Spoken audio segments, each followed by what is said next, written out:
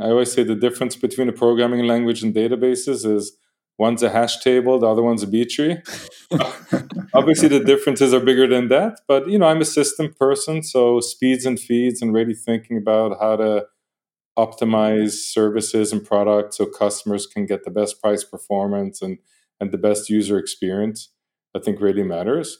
One thing that I have brought into kind of my view of databases is that developer background that I have, which is both, the number one persona using our services are developers.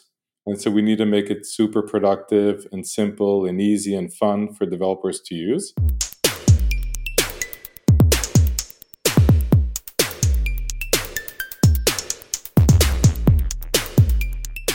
UiPath offers a platform for automation, combining robotic process automation, RPA, with a full suite of capabilities like AI. Developers of all ranks are building upon the UiPath Community Edition.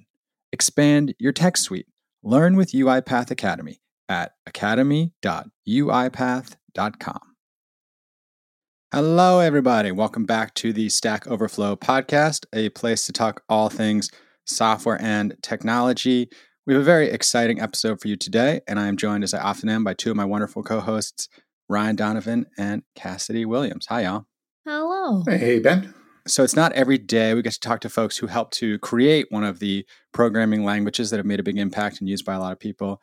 Today, we're going to have a great guest, Andy Gutmans, who works at Google on the database side. He's a GM and VP in engineering over there, and also was kind of important in the creation of PHP or in its early creation. So yeah, we're excited to have him on. Ryan, I know you have strong feelings about PHP, but I'm going to ask you to just wait. Just hold on tight.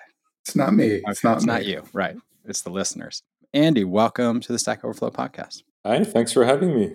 So Andy, the first thing we always do, just so folks can get acquainted, tell them a little about who you are, quick flyover, personal background, how you got started in programming, and what it is you do sort of day to day right now. So I'm Andy Gutmans, just personal life. I'm married, 3 children, and a dog.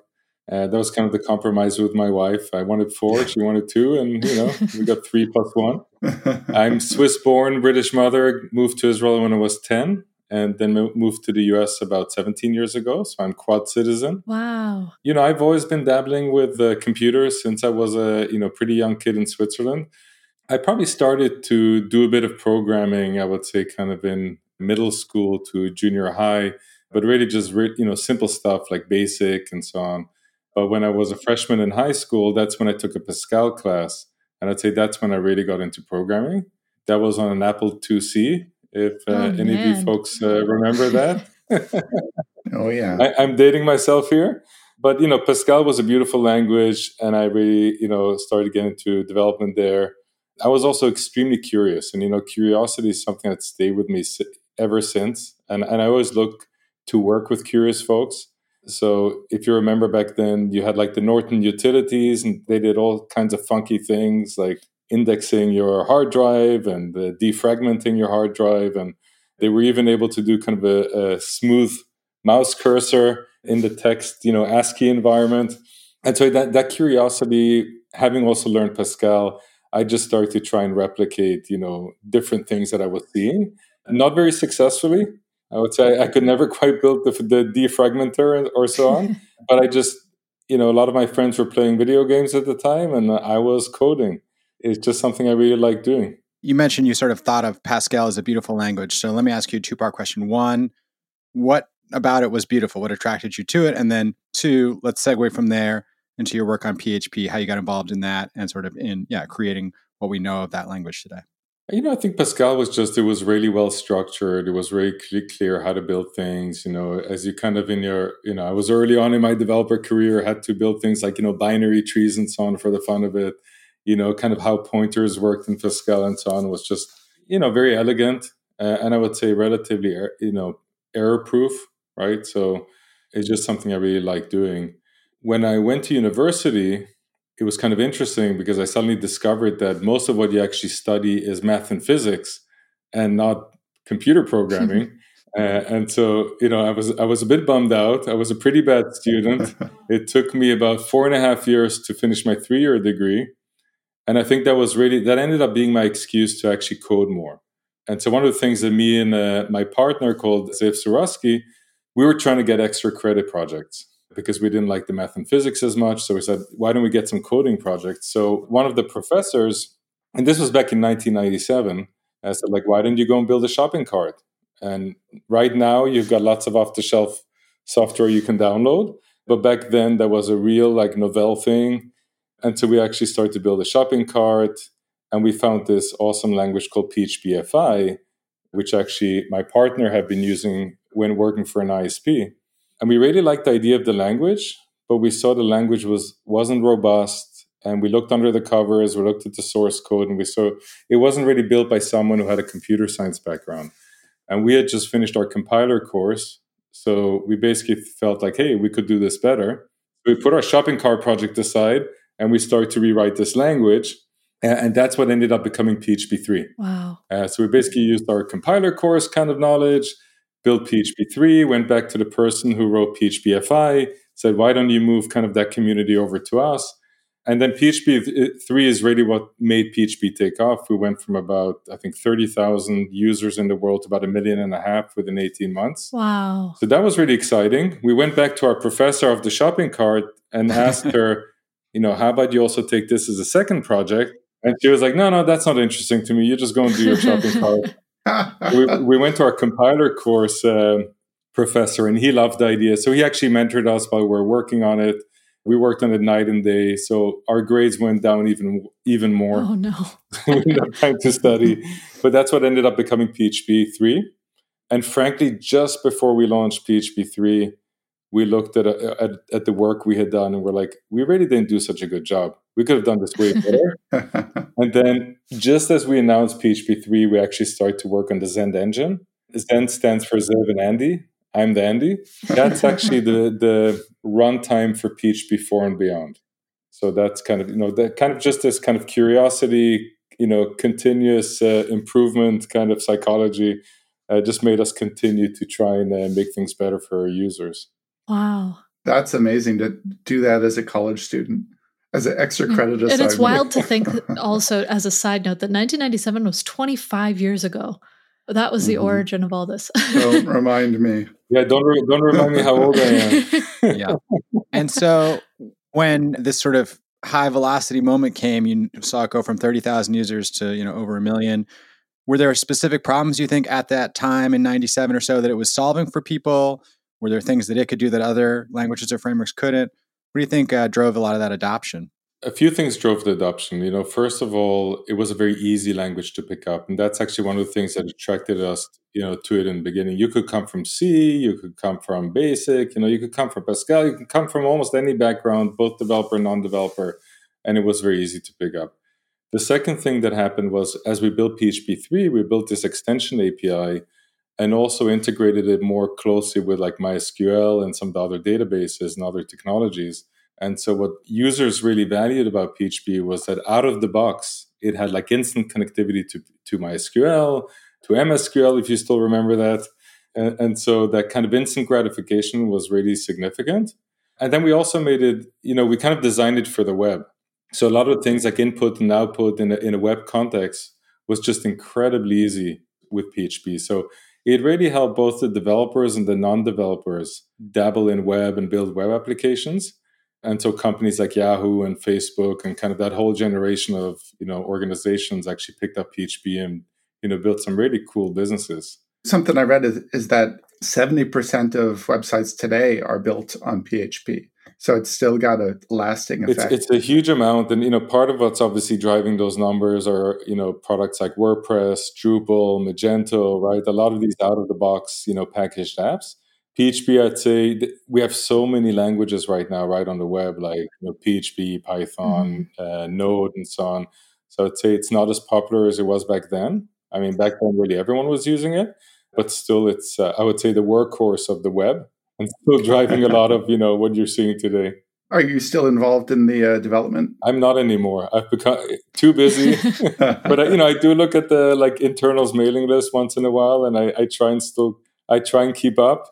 But I'm just not successful at it anymore. I know it gets a fair bit of flack these days from in our developer survey. And some of my friends were like, oh, PHP. But I have a pet theory that it's because PHP is in a lot of kind of brownfield development. Like it's in a lot of existing products. So you have to deal with other people's code. And all the languages people love are on greenfield projects. I think that's one point. I think the other thing we realized was because PHP was so approachable, you had a lot of non-developers actually writing applications in PHP. Right. Hence you got a lot of not great code and not secure code. It was actually, it was part of this was also the kind of personas who were using PHP, which, we ultimately saw as a success because we kind of democratized development. Right. But on the flip side, it also led to, quite a bit of not great code out there. So obviously, there's a lot of philosophy around, programming languages. And, I'm a C developer. I'm not a PHP developer myself. Yeah.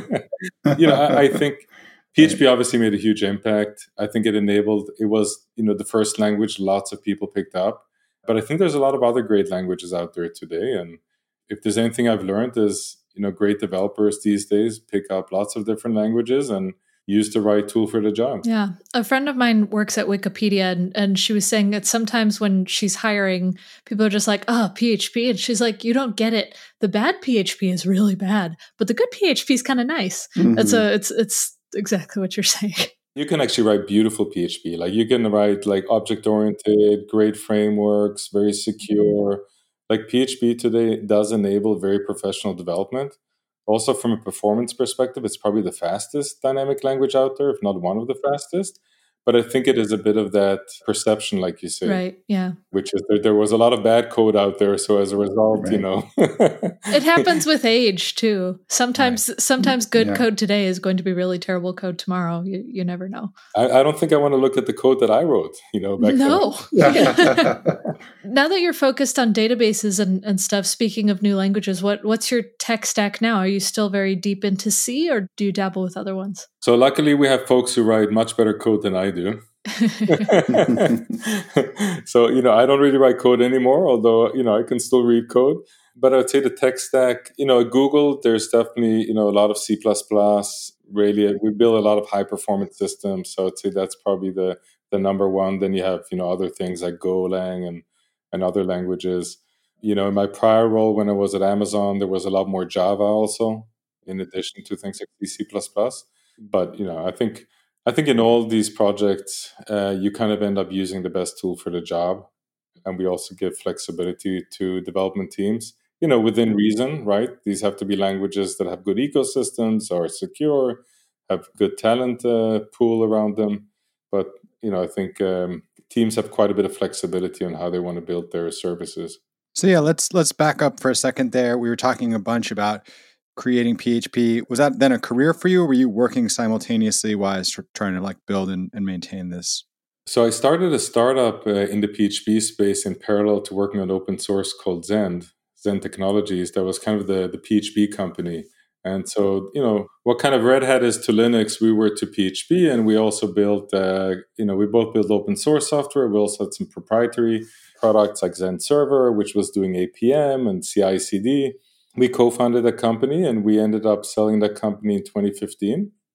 So really, once we sold the company, then it was kind of time for me to do something else. And I'm very curious, as I said before, and I like getting myself out of my comfort zone. So I ended up going to databases and I had to learn databases from scratch. And that was a lot of fun. And so you did that first. You went from selling the startup. You went to work at Amazon. When I read it, it said, yeah, you were sort of interested in the cloud, but it was always databases that sort of pulled at you, and that's what you did there. Yeah, because even in the company I ran, Zen, we were doing quite a bit of cloud already. We were supporting AWS and Azure and GCP. So we kind of did a lot of cloud, but I was always building the connectors to the databases or the APM tools that would kind of inspect the databases, never the database itself. Mm-hmm. And so there was this interesting opportunity at Amazon to go and build a new graph database, which was really exciting. And it was like 5 folks in a garage, and I had just been done with, the very difficult 10 months of trying to sell, having your company sold. And that was a difficult experience. It was a decent outcome in the end, but it wasn't an easy journey. And so going back to 5 folks in a garage was really just a great opportunity. Plus, I had to learn how to build a database really quickly. So that was a lot of fun. And then I also very quickly started to do additional things like Redis and Memcache and Elasticsearch, and then I went into analytics. So I got a pretty good education just on the various both operational databases and analytical databases, and that was a lot of fun. I always say the difference between a programming language and databases is one's a hash table, the other one's a B tree. Obviously, the differences are bigger than that, but I'm a system person, so speeds and feeds, and really thinking about how to optimize services and products so customers can get the best price performance and the best user experience, I think really matters. One thing that I have brought into kind of my view of databases is that developer background that I have, which is both, the number one persona using our services are developers. And so we need to make it super productive and simple and easy and fun for developers to use. And so that's something that's always been a guiding principle for me. Yeah, I feel like developer experience is something that we've always cared about generally in the tech industry, but it's definitely being highlighted more as more and more dev tools are being built and optimized, and developers are your customers and they have a very specific set of needs compared to your average consumer. What's your job title again, Cassidy? Head of developer experience. So Andy, I guess I'd like to focus a little bit, on what you're doing now and what excites you. But if you feel like you can do this without offending anyone, tell us a little bit about, having worked in a startup, having worked at Amazon, having worked at Google, how would you describe those experiences? Like from somebody who went from being a very hands-on developer and somebody who obviously loves to code, loves languages, to being somebody, as you said now, who's more in management. What would you say are the sort of differences between those different experiences in your life, and what did you take away from them?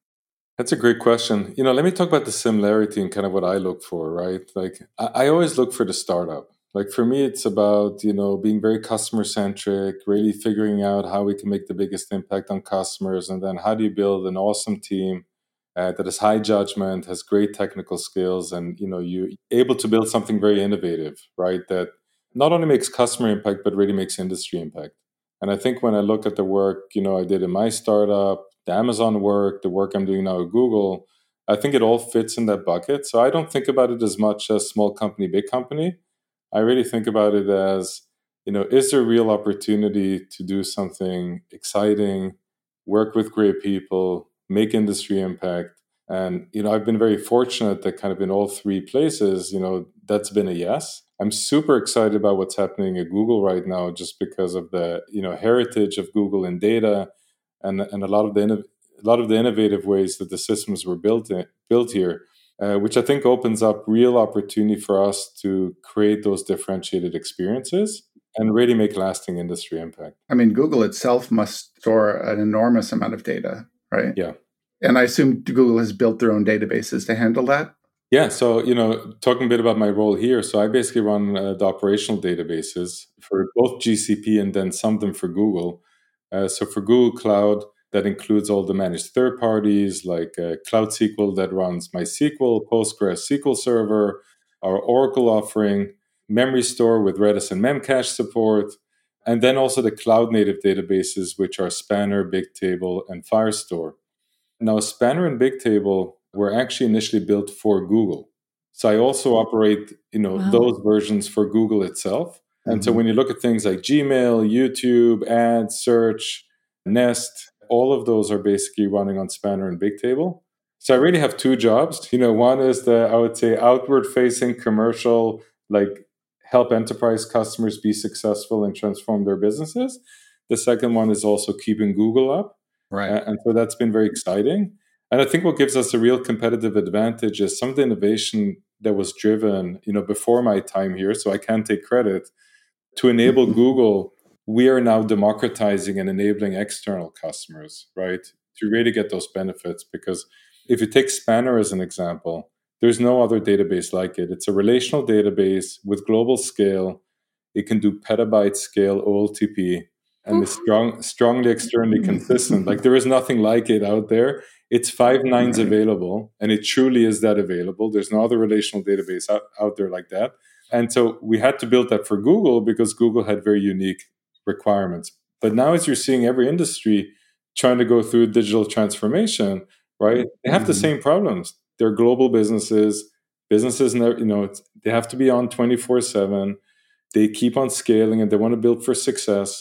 And so being able to take something like Spanner with a very low entry point of like $65 a month and being able to scale that to thousands of nodes, petabyte scale, like some of our customers like ShareChat and Uber are kind of running, very large scale applications. Yeah, I feel like your point about building it internally and then being able to understand the strengths and take it to I don't know if you've ever heard this little product called AWS, but maybe if you'd stuck with that shopping cart project at the beginning, you'd be in a very different position. You could have there you go. built something completely in 1997. We've talked to a lot of people who build databases and handle a lot of data. And it's what I've been realizing the last few years is that there's so many different kinds of databases. I think early when I got into it, it was just like MySQL, maybe MS SQL if you want to pay for it. And now there's so many specific purpose-built databases. Can you talk about why that is and what the sort of landscape looks like? Yeah, I think that's a great question. And, I think there's different points of view in that, right? So you can look at, a company like AWS that takes a very kind of purpose-built database approach, right? And has one of everything. You can look at Azure, who basically, tries to do multi-model, not very successfully, in my opinion, but they kind of take a multi-model approach. I would say, at Google, we're kind of the pragmatists. Like, we don't want to confuse customers with too many options, but we also think like having too few options isn't the right answer either. And so I think kind of, it ultimately goes back to how do you make sure developers are super productive, right? Have an easy experience, but can also build for scale. And so that's where, I would say we're trying to take a pragmatic approach and really appeal to, two areas. One is the lift and shift migrations. And by the way, according to Gartner, 75% of databases will be in the cloud this year, and that's 50% by revenue. Dang. So imagine, 40 years of putting expensive proprietary Oracle, SQL Server, DB2 on premises. This year, basically, the majority of revenue is actually in the cloud. And so there's a lot of focus on just making it super easy for developers to get their MySQLs and SQL servers and Postgres, lifted and shifted into the cloud, and just give them that right landing spot so they can actually start their innovation journey from there. So that I would say is the first piece. The second one that is kind of more directly to the question you're asking is, right now we have 3 offerings that are very unique. They're all 5 nines of availability, very, very scalable, right? You have Spanner, which is relational, Bigtable, which is really a wide column key value store, and then Firestore, which is a document database. We've kind of, right now landed on 3 as opposed to 8, because we do want to make it relatively, a bit easier for developers to kind of figure out what to use. And we do think the majority of use cases can be addressed by the databases we offer. Plus, we have great partners like MongoDB and Neo4j that we work super closely with, to kind of optimize, their runtimes also on GCP. Never say never. I mean, we're constantly thinking about, is there anything else we need to do to enable developers? But I would say we're trying to meet this balance of not being too complex and also not too simple. And I think that's what makes GCP, pretty powerful place to go, because we have very differentiated offerings, but we also create an easy onboarding journey onto those offerings. I feel like with a lot of things in tech, there's like a pendulum where people start going to an extreme of one way and then swing the other way and stuff. Do you see there ever being a swing back away from cloud? Is cloud just, I do think it's here to stay, but do you ever see reasons for people to have more on-prem solutions? It's a great question. I would say we're definitely, I do think, longer term, there is a bit of a disaggregation, right, happening on 2 dimensions. One is just over 80% of enterprise customers use more than one cloud, right? And so when you ask, hey, what's the opportunity for GCP and why am I here? It's because I think there's a huge opportunity, because pretty much every enterprise customer is going to have a second cloud. And we're extremely differentiated on data, both on databases, analytics, and AI and ML. And so I think, a lot of those workloads are ultimately going to come to GCP. So there is kind of already, it's going to be more than a single cloud game. The second thing is, as you're seeing more, just kind of more edge computing, IoT, data sovereignty, and so on and so forth. I mean, we're definitely seeing some additional disaggregation of workloads into different areas. So I do think the pendulum keeps on swinging a bit. I don't think the momentum around like the big hyperscalers is gonna go down. I think there's going to be an additive piece where you're going to see additional edge compute, 5G, and so on. That makes It's sense. going to basically, it will need a cloud to operate, but you're going to see some of this being pushed to the edge. I think that's a really interesting question, Cassidy. I mean, I think kind of as Andy was saying, there are sort of these outliers now that might themselves grow to really scale. We talked to another, I think it was an Israeli startup, and they do like smart car cameras, and they process everything first locally at the edge. They extract stuff that could be personally identifiable, PI, and then they send it up to the cloud. So they are doing a lot of work sort of on the hardware.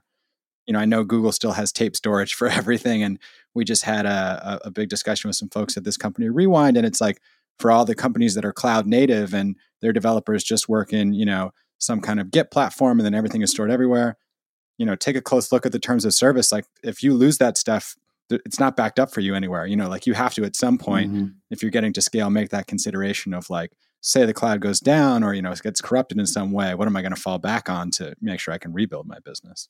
And by the way, just on your point, I mean, if you think about how powerful, right, just your mobile phone is. Yeah. Right? So much memory and CPU there.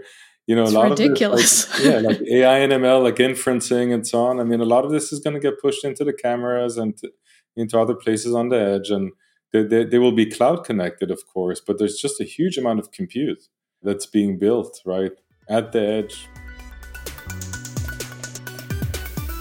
All right, everybody, it is that time of the show. We are going to offer up some recommendations of things you should check out, as well as shout out the winner of a Lifeboat badge. So a Lifeboat badge came on Stack Overflow, found a question with a score of -3 or less, got it up to a score of 3 or more, and an answer score of 20 or more. Awarded 7 hours ago to Lee J. Schmidt. How do I display the index of a list element in Python? All right, if you always wanted to know, we have the answer for you. My shout out this week will be 3D printing. I used to cover this all the time in like the 2010 era, and then I forgot about it. Like, I don't know if you remember MakerBot and everything like that. I never had any use. They're still thriving. Still thriving. Well, as I found out, 3D printing is still thriving. And now I have a son who's obsessed with painting miniature models. And you can print totally cut. You can just hop on, download a file, print it, make your own in CAD, throw it on there. So I'm investing in my first 3D printer. And yeah, it was exciting to see that space is still alive. I kind of stopped thinking about it, but Cassidy, are you familiar with what's going on? I have a 3D printer. Like, oh, cool. Let's Maybe you can give me some afterwards. Recs. Yeah, exactly. We can chat. Okay, great. I will recommend something completely at the other end of the spectrum. Pearl de Sol lemon drop candies. I really like lemons and sour candies and stuff in general. And then I decided I would look up what are some good lemon candies besides like lemon heads or something. And I discovered these and they're incredible and I highly recommend them. Yeah, and on the snack shout out, we just got a box of snacks from Stack. Yeah. Shout out Snack Overflow. And it was full of stuff I'd never heard of. So I got to try a whole bunch of stuff. Andy, anything you've played with recently? Any snacks you've had? Any software projects you like? Just give us any kind of recommendation. We'll take it. I mean, I'm Swiss born, so I love my Lindt chocolate hazelnut. Excellent my milk chocolate hazelnut. And that's, every evening I have some of that. But I think, one of the things I've been really excited about is actually kind of upgrading my home to being a bit more of a smart home. And so I've been buying a lot of light switches and smart dimmers and so on and so forth. And slowly but surely, I'm replacing them in the home. And it's just awesome. Like, you can put like timers on when the lights go on and off, and the kids love it. And it's connected to Alexa. Don't tell anyone. Right. Are you using one of the ones with like a central hub and everything's connected together? Or are you using, everything's connected. It actually connects to your Wi-Fi directly. So you don't need any hubs or anything. You just need Wi-Fi. Right. And so we turn on and off our lights in our home with voice commands. Nice. And the kids love it. I love it. We have ours. I'm not going to say her name because she's behind me and we'll wake up. I'll call her Donna.